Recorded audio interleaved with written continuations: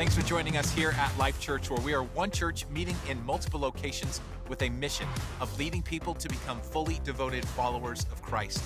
If you have any questions or you'd like to learn more about us as a church, you can check us out online at life.church. Coming up today, we'll join our senior pastor, Craig Rochelle, as he continues to look at some of the most misused verses of the Bible and helps us to understand their true meaning in part 3 of his message, Twisted.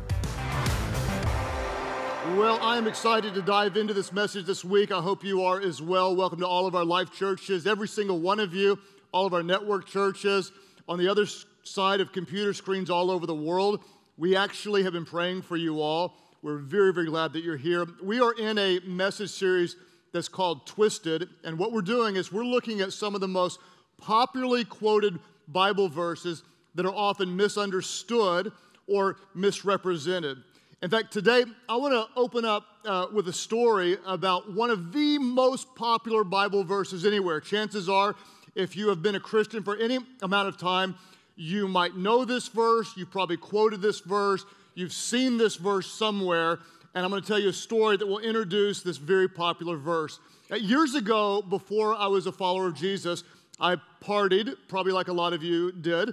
I got really rip-roaring drunk one night at college, came back to my fraternity room, and I got it into the bed, and it was one of those nights when the bed was spinning, okay? And so I had learned that whenever the bed is spinning when you're drunk, you're supposed to put your foot on the ground, and that settles it. Last service, somebody said amen. They actually said amen when I said you put your foot on the ground. Like, well, glad to know our church understands that, you know? And so I put my foot on the ground, and I didn't stop it. So I thought, well, I'll put my whole body on the ground. And so I got on the ground, and it's still spinning. So I wanted to listen to some music. So what do you do in the 80s when you want to listen to music? You turn on your boom box. That's what you do. And so I reached out, turned on my boom box, and the station wasn't exactly on a station, so I'm fiddling with it, trying to get the tuner right. Well, evidently, I accidentally landed on a Christian station. Little did I know that the voice on the other side would say something that really impacted my life. There was the most angelic, soothing female voice. It was like an angel's voice that said something along the lines like this: I don't know who you are right now, but if you're hurting, God cares for you. And I was like, oh, that's me. She's talking to me. And there might have been other people like, that's me. I'm hurting right now. And she said, I just want you to know that there's a verse that really could impact your life. And then the angelic voice read this verse to the drunk guy trying to get the room to stop spinning. She read Jeremiah 29:11, the verse we're going to look at today, which says, for I know the plans I have for you, declares the Lord. Plans to prosper you and not to harm you. Plans to give you a hope and a future. And then she read the next part that talks about if you seek God, you will find him. And I remember just kind of sitting there in that drunk state, wondering to myself, could that be true? Like, was this verse for me? Does he really care about me? Does he have plans for me? Does he have plans to bless me, to prosper me? And that verse impacted me in a massively significant way. Odds are decent that some of you have, a story about that verse. Maybe you've got it on a coffee mug and you drink out of that every day and you love that coffee mug. Chances are some of you got a graduation card with that verse on it. It's the most popular verse on graduation cards. Chances are good some of you have a refrigerator magnet with that verse on there. I would dare to say there is somebody here who has a pillow that your grandma cross-stitched that verse onto the pillow because there's no better verses for nanas all over the world to cross-stitch onto pillows. Such an amazing and popular and comforting and soothing and hope-filled verse. What I want to do today, though, is show you that there's actually maybe a little more to that verse than a lot of us understand. And I want to help bring some context to it, reframe it a bit, and then perhaps you might even love this verse even more after we've done it. What are we going to do in order to get a little deeper understanding into this verse? If you've been with us the last few weeks, we talked about 3 things that we do in order to better understand the Bible. The first thing, if you'll remember, is we try to understand the context. What is the context? We want to know who wrote this verse, to whom was it written, what was the broader picture, what was going on, what came before this verse, what came after this verse. We want to understand the verse in context of the reason that it was written. The second thing we want to do is we want to interpret Scripture with Scripture. The best commentary on the Bible is actually the Bible. So when we look at a verse, we want to see what else does the Bible say about this theme or this big idea, and we're going to interpret Scripture with Scripture. Context, interpret the Bible with the Bible. And then number three is we want to apply it. I said it before, that the Bible is not just a text to be studied, it's letters to be lived. It's God's living word that transforms our life. We're not just students of the word, but we apply it and live it in everyday life.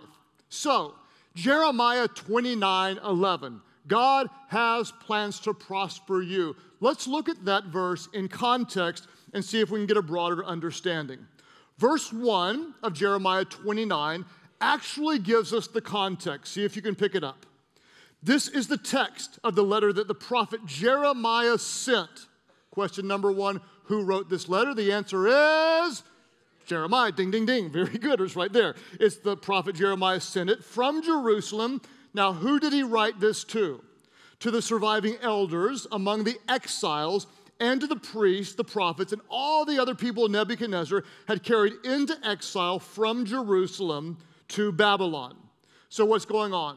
Well, Jeremiah is writing this letter to the Jewish exiles, the people who were taken out of their homeland into captivity under King Nebuchadnezzar in Babylon. They say, why were they in exile? And the reason is because they blatantly rebelled against God, disobeyed God, turned to false gods, turned to other idols, and God says, basically because of your ill behavior, because of your sinfulness, for the next 70 years, you're going to be under the control of the Babylonians. You're in exile. Now, when we read this verse, what we need to understand is there will be specific promises in the Bible, and there will be general promises. There are specific promises made to a specific group of people, and there are general promises made to everybody.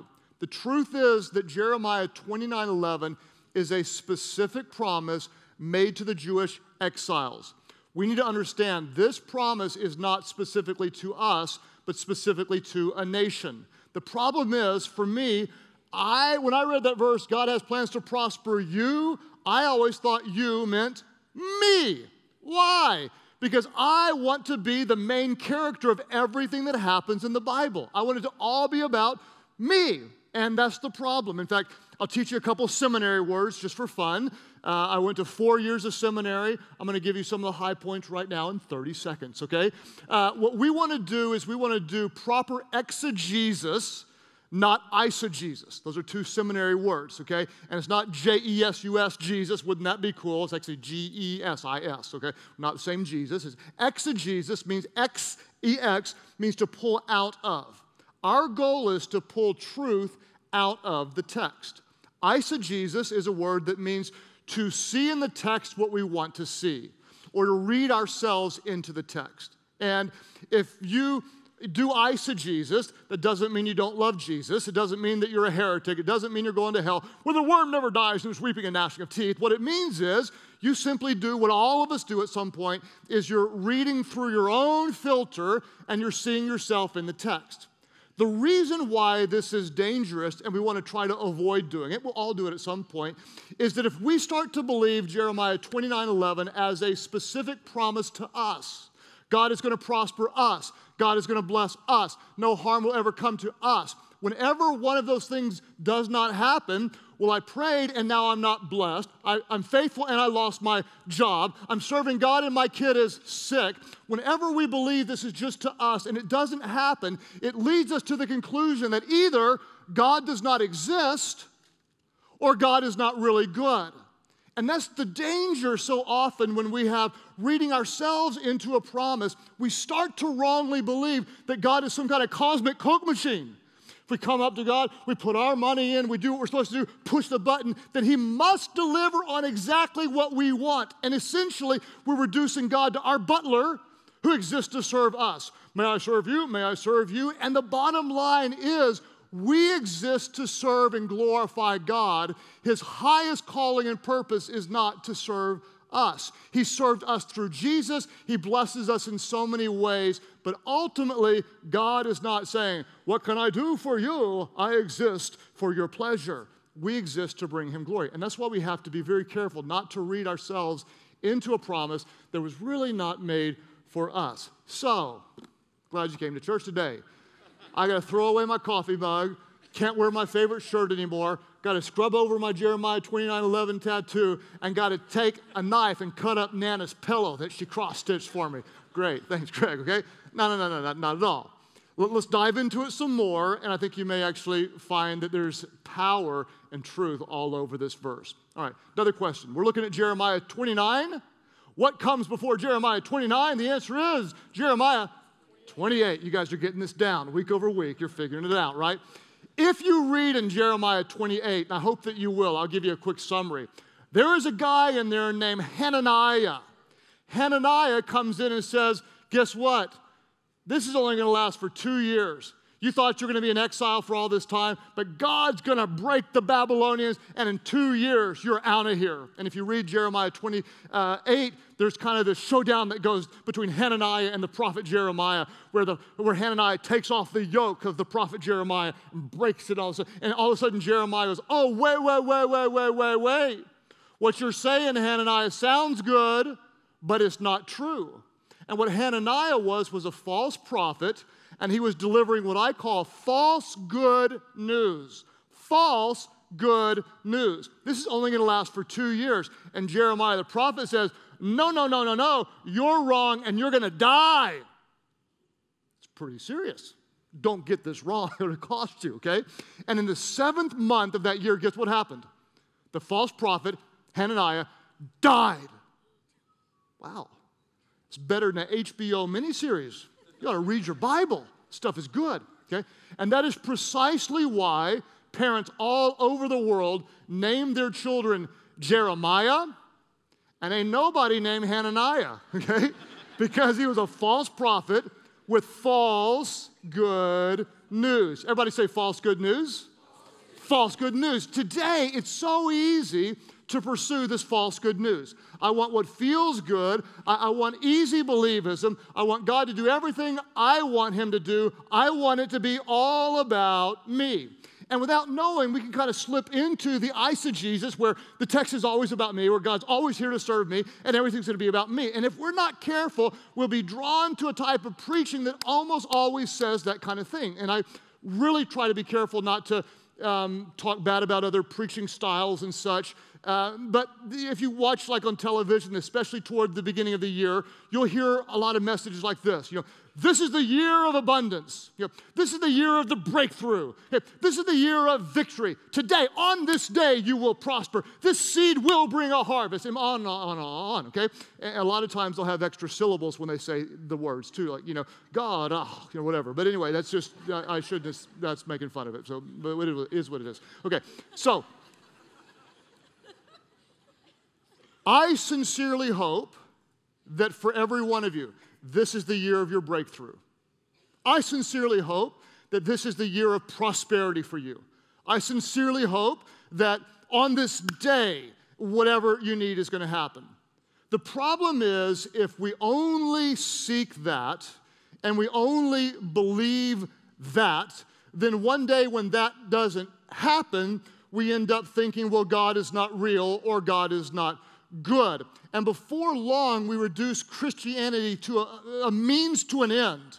God exists to make my life easier. God exists to make me comfortable. God exists to make me prosperous. God exists to bless me. And when we're not careful, we become the main object of God's word, when the reality is God is the main object of everything. He is the source of all. He is the answer to all. He is the object of our greatest desire. He is the prize. What we want is not the prize. He is the prize. And if we're not careful, we will settle for, search after, long for, hunger for false good news. If I teach Jeremiah 29:11, I want to teach it in such a way that it will preach consistently anywhere in the world. If it's all about you getting a new house, new car, better life, never being sick, try preaching that to the Christian mom in Syria who just lost a kid to kidnapping and now lives in a refugee tent, right? It's going to get quiet, but just don't worry, it's going to get quieter as we go. God will never let anything bad happen to you. Tell that to the Christian parents who just lost a child to malaria, and that sickness could have been prevented by a very inexpensive mosquito net that they did not have access to. Right? So here's the thing for me. As a preacher, I want to make sure that I can preach this anywhere, okay? Let me just put it this way. Sarcasm warning. I'm about to be sarcastic, okay? I'm letting you know it's coming. Sometimes I don't. Sometimes I just drop it on you. You don't know, okay? So I'm letting you know. Sarcasm warning, okay? So Jeremiah 29:11, okay? This verse actually applies to Western Christians only, okay? God bless the USA. God bless the USA. This is for United States Christians. In other words, the rest of you at Church Online all over the world, you know, God loves you and everything, but you're screwed when it comes to this because God blesses the USA, right? Because in the USA, we serve a God who always gets us the best parking spots at the mall, and we serve a God who gets us our dream home, and we serve a God who enables us to have an upgraded iPhone every time it comes out. Praise the Lord Jesus, that's the God I serve. Some of you are afraid to laugh. Is that really funny? Is God going to strike him dead? Is that true? Why, God does bless the USA, right? Sarcasm over. Sarcasm over, okay? It's a very self-centered view. My thought is this. If I can't preach this everywhere, I shouldn't preach it anywhere. Let me say this again.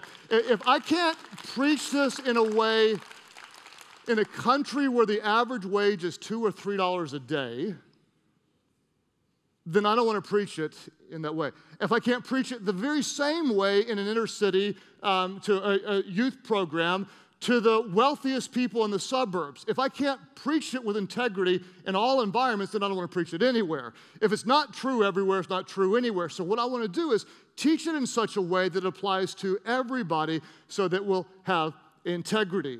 If we're simply pursuing a God who gives us joy without pain, blessings without trial, prosperity without any bumps in the road, we're actually pursuing a false good news. And it's very dangerous, and that's why a lot of people walk away from the faith. Well, God didn't do what I want to do. Well, I tithed and I didn't get rich. Well, I went to church and my kid got sick. Okay, so this is a specific promise to a specific group of people. Now, let me give you a general promise, okay? You think it's been depressing so far? I came to church to get built up today. Why did I come to church today? This is hard stuff, okay? You think it's been hard so far? We haven't got started yet, okay? I'm about to give you two really, really good verses to put on your coffee mug, okay? These are for you, okay? 2 Timothy 3:12 says this, if you're a Christian. In fact, everyone who wants to live a godly life in Christ Jesus will be what? Will be persecuted. Put that on a magnet, put it on your refrigerator so you can look at it every day. Oh, praise God, I'm going to be persecuted today. I love this verse. It's my memory verse. Oh, it's my life verse. That's my life verse. Woo! I like that verse, okay? Philippians 1:29. For it's been granted to you on behalf of Christ, not only to believe in him, but also to what? To suffer for him. Oh, glory to God, I love that t-shirt. Every time I wear it into the Bible study, they love that one on my t-shirt. Right? Here's the deal. Here's what we have to understand. The good news, the real good news. The good news is not that God saves us from our trials. The good news is that God saves us from our sins. That is the real good news. Okay? That is the real good news, and that is the real good news, and that is the real good news.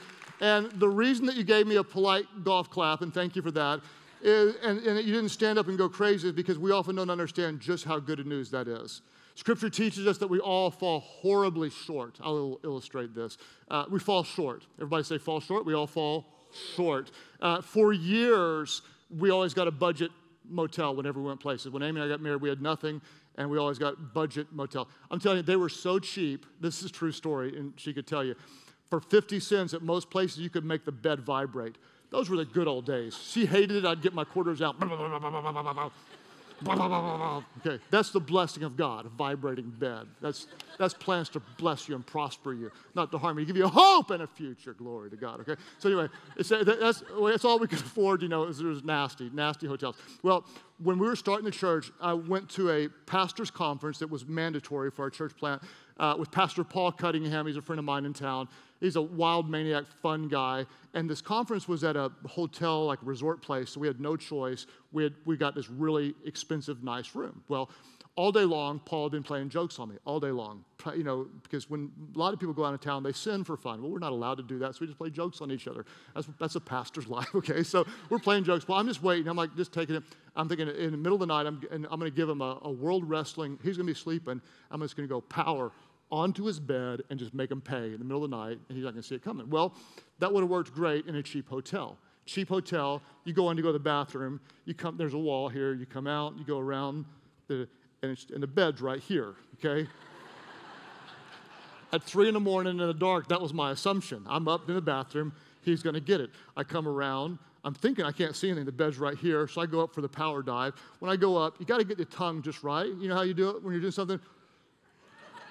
So I got my tongue out, I'm going down, I'm visualizing landing on the middle of the side, giving an elbow. Well, the bed's over here in the high-end hotel, so I misjudged the approach, came in, took my arm down as hard as I could. Instead of hitting him, I hit the edge of the bed, my arm hits me in the mouth, closes on my tongue burst into two, blood goes everywhere. I'm on the side of the bed about to bleed out.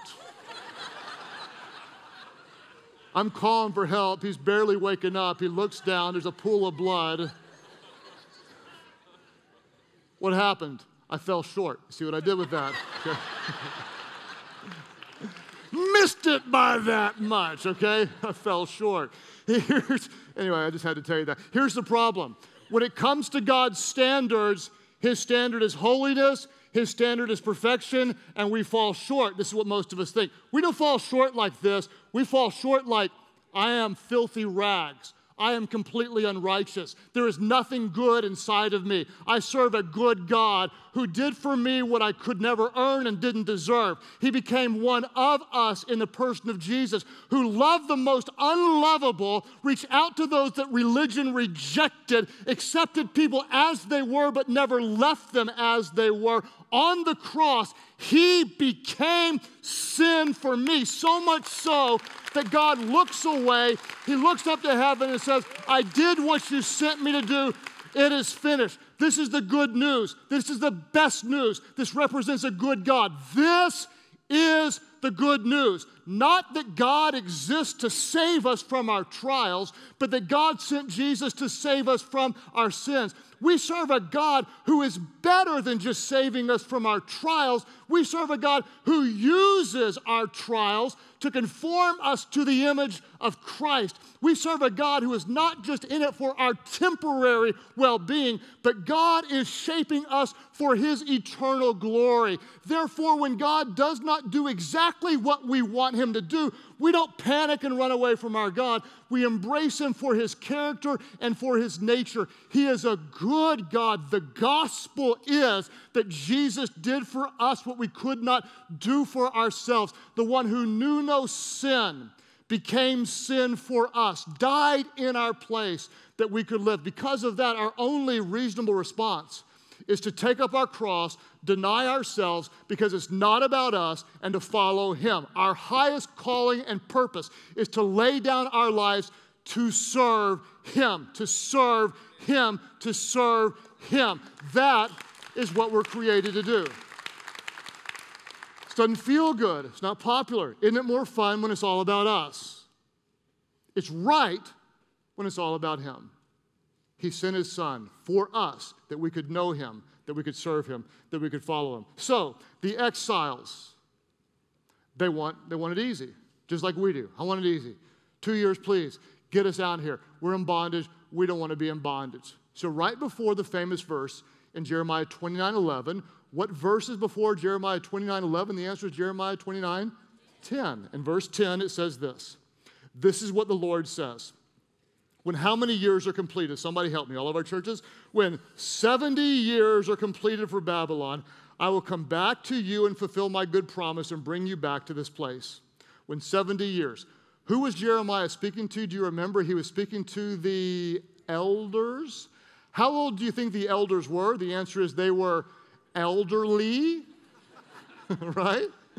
He's speaking to elderly people. Imagine saying to a 70-year-old, in 70 years, I will come back. I know the plans I have for you, plans to bless you, prosper you, not to harm you, to give you a hope and a future. And they're going, we're not going to see this happen. We're not going to see this happen in the natural. But God knew they would see it happen in the supernatural. Okay? Because he had plans to bless them and prosper them, to give them a hope and a future that wasn't just based on this life. Why? Because no eye has seen and no ear has heard all the good things that God has planned for those who love him eternally. I want it now. I want it now. I want to be prosperous, and I want a car with butt warmers. That is what I want, God. Butt warmers, because it gets cold here. It's your fault, because you made it cold. 29:11. For I know the plans I have for you, declares the Lord, plans to prosper you, not to harm you, to give you a hope and a future. So the next time someone quotes this out of context, the next time they're wearing a shirt, next time you see it on their coffee mug, the next time someone says, oh, this verse changed my life, whip out your sermon notes and say that's out of context, you're a heretic, and you're going to hell. That's what I want you to do. No! I forbid you to do that. Do not be that person. Do not be that person. Don't ever be that person. Okay? Just because this text is not to us doesn't mean there's not truth in this text. This text is true.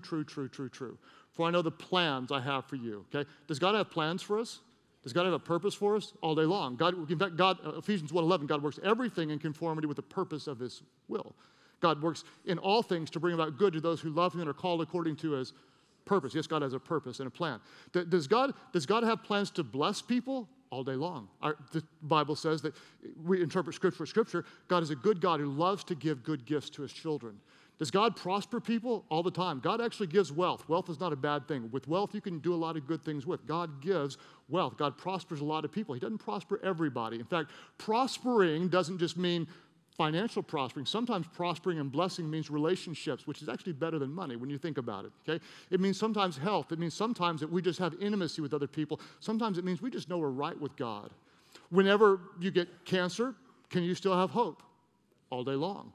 We have hope that God uses doctors. We have hope that the name of Jesus is bigger than the name of cancer. We have a hope in a God who says all things are possible with me, and you still have hope. Whenever your life falls apart, you think, well, I can never overcome this.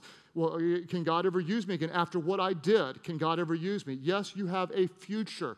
We serve a God who works in all things to bring about good. He will use it for your future. He will take where you messed up, do something in you, help conform you to the image of his son, Jesus. You're not finished yet. If you're not dead, you're not done. God still has something for you. So though this verse is not specifically for us, there is truth in it. Embrace it. But don't stop in verse 11. Do not stop there. Because the verse that really could go on your coffee mug is what comes after that, and that is verse 12 and 13 and 14, which does become a general promise for all of us. Why?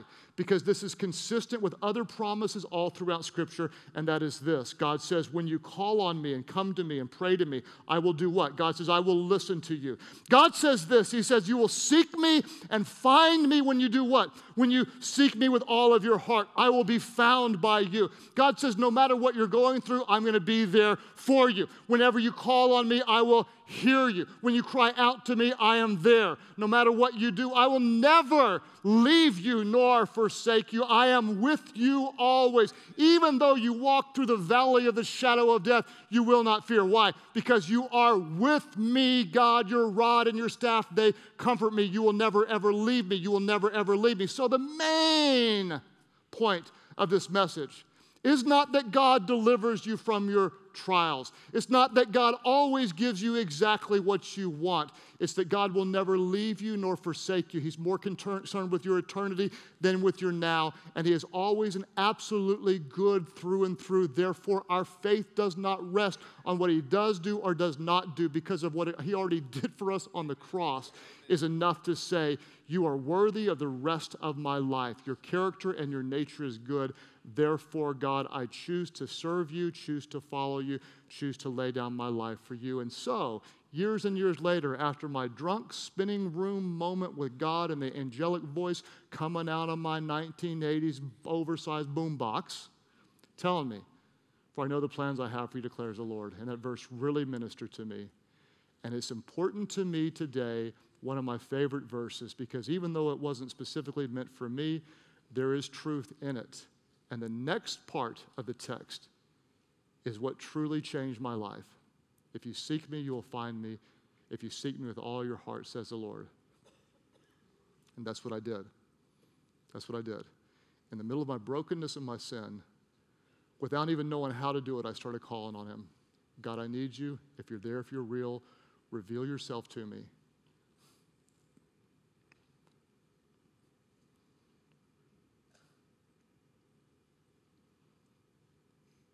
And did he ever?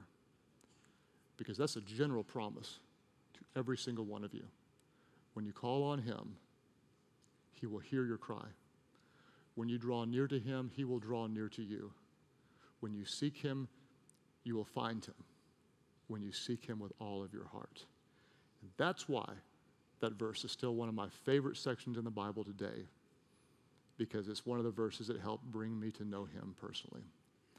So, Father, today I pray that as we learn to study your word, even with a broader understanding, diving into the context, I pray that we would fall in love with you even more intimately as we see who you are, your character, and your nature.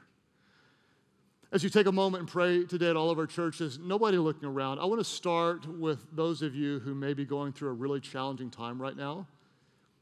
And I understand that just as a pastor, sometimes when you're in a hard time and you're praying for help and a miracle and it's not coming, sometimes it can rattle people's faith. And I want to take a moment and just pray for you. Some of you right now, you're facing maybe financial challenges. Like, for example, where I live, there are so many people losing jobs right now. It's really, really heartbreaking. God is your provider. He still loves you, and he's faithful. Others of you right now, you might have bad medical news for you or somebody that you love. Some of you are battling depression right now. You know, nothing's really wrong, but everything seems like it's wrong. Some of you, you've got relational challenges, you've got family chaos, whatever it is.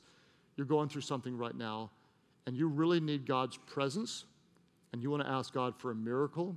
If that's you today, I would be very honored just to pray for you. All of our churches, you'd say, yes, I'm going through a very difficult time, and I really need God's presence, and I would love it if God would do something supernatural on my behalf. If that's you, would you lift up your hands right now, just all of our churches, just in a moment of honesty, lift them up all over the place. God, I thank you today for those who are reaching out to you, and even with an extended hand or an extended heart, God, we just believe that's what we're doing, is we're drawing near to you, we're calling on you. God, I thank you that many times you do deliver us from our trials. I thank you, God, that you hear our prayer and you do miracles. But God, I thank you that your highest purpose isn't just to do that for us, but to deliver us and save us from our sins. So right now we rejoice in this, God. And we ask that for those who are struggling and hurting today, that somehow by the power of your Holy Spirit, you would be enough right now. That you would guard our hearts and our minds and our souls in Christ Jesus, that you would give us a supernatural peace that goes beyond our human ability to understand. And God, according to your word, you tell us that we can ask. And so we ask for miracles. God, we ask for healing. We ask for financial provision. We ask for forgiveness in relationships where they are wounded. God, we ask that you would help us to overcome temptation. We pray that you would break any bondage that holds us back. We believe, God, that you hear our prayer and that for many people you will do all these things and even more, even now, we pray. God, we recognize that you respond to our faith. And sometimes, God, when you don't do what we ask you to do in the moment, it becomes challenging for us. So we choose right now to focus on your character, your goodness. Believing, God, you have a higher purpose. Believing, God, that you'll use our trials to help us to be more intimate with you. God, we trust you. We believe you can. God, we believe you will. Even if you don't do what we ask, God, we still believe and we worship you. God, may we serve you well. May you be the center of our stories, God, reflecting your love, being faithful to you in all that we do as we seek you and worship you. As you keep praying today, nobody looking around, here's the amazing thing. Some of you right now, you are here for a bigger purpose than you ever anticipated. There are those of you on the other side of a computer screen right now. Some of you, you're sitting in a church, you're watching a screen, and you recognize there is something that's drawing me toward God. That's the very thing that happened to me in that spinning room years and years ago. There was something drawing me to God. I didn't realize it at the time, but it was the loving kindness of God drawing me to himself. That's what his Holy Spirit does. There's some of you, it's like there's a force pulling you toward God, but what is that? That's his love. That's his Spirit pulling you toward himself right now. What do?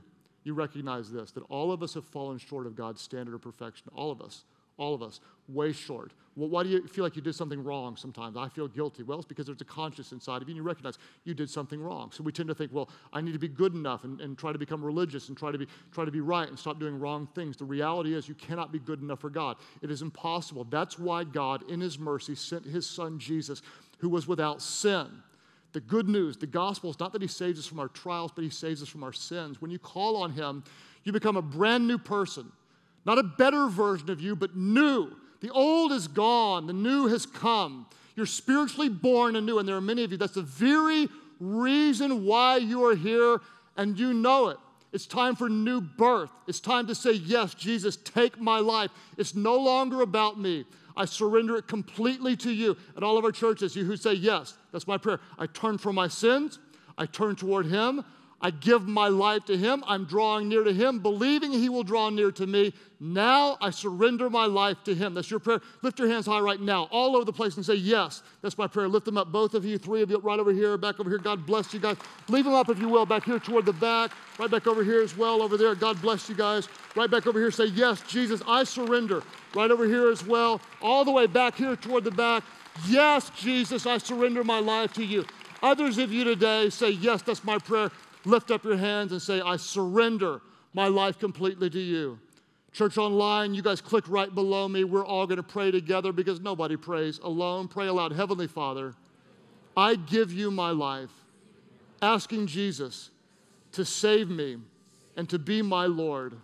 I believe he died for me and he rose again so I could live for you. Fill me with your Spirit so I could follow you for the rest of my life. My life is not my own. Today I give it to you. In Jesus' name I pray. Would you all worship big, worship loud today? Welcome those saying yes to Jesus, born into the family of God. We at Life Church are honored to play a very small part in what God is doing in and through your life, and we would love to continue with you on that journey.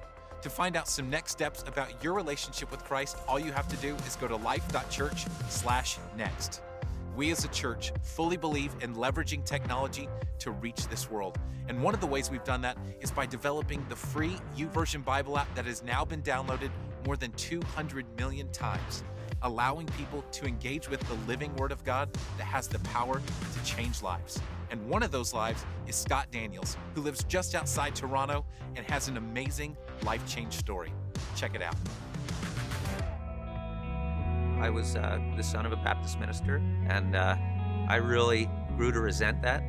So by the time I was 16, I started to really experiment with drugs and alcohol, and my appetite for drugs grew out of control. I started to realize that at one point that it was a dead-end street, and I got to a point where I was really hopeless. I had a smartphone at the time, and I was looking at apps I could download, and I found this app called the Bible app. I thought to myself, I've always wanted to read through the Bible. It's an important book. It seemed like something you should do. So I started a reading plan and got into the Psalms, and I felt like when I read it, it was speaking to me instead of me just reading the pages of a book. And I remember laying in my bed and just telling Jesus I wanted him to be the Lord of my life. It was crazy. I felt it physically happen. I felt myself get saved, and the next morning I woke up and I was walking around, and I remember just looking around, and the whole world, it was like it was made of diamonds. Everything sparkled. That was the beginning of a whole new life for me. I thought that I was going to be reading a book, but as it turns out, it's not just recorded history. It's not just a bunch of stories that teach you how to be moral. It's something that gets inside you and changes you from the inside out.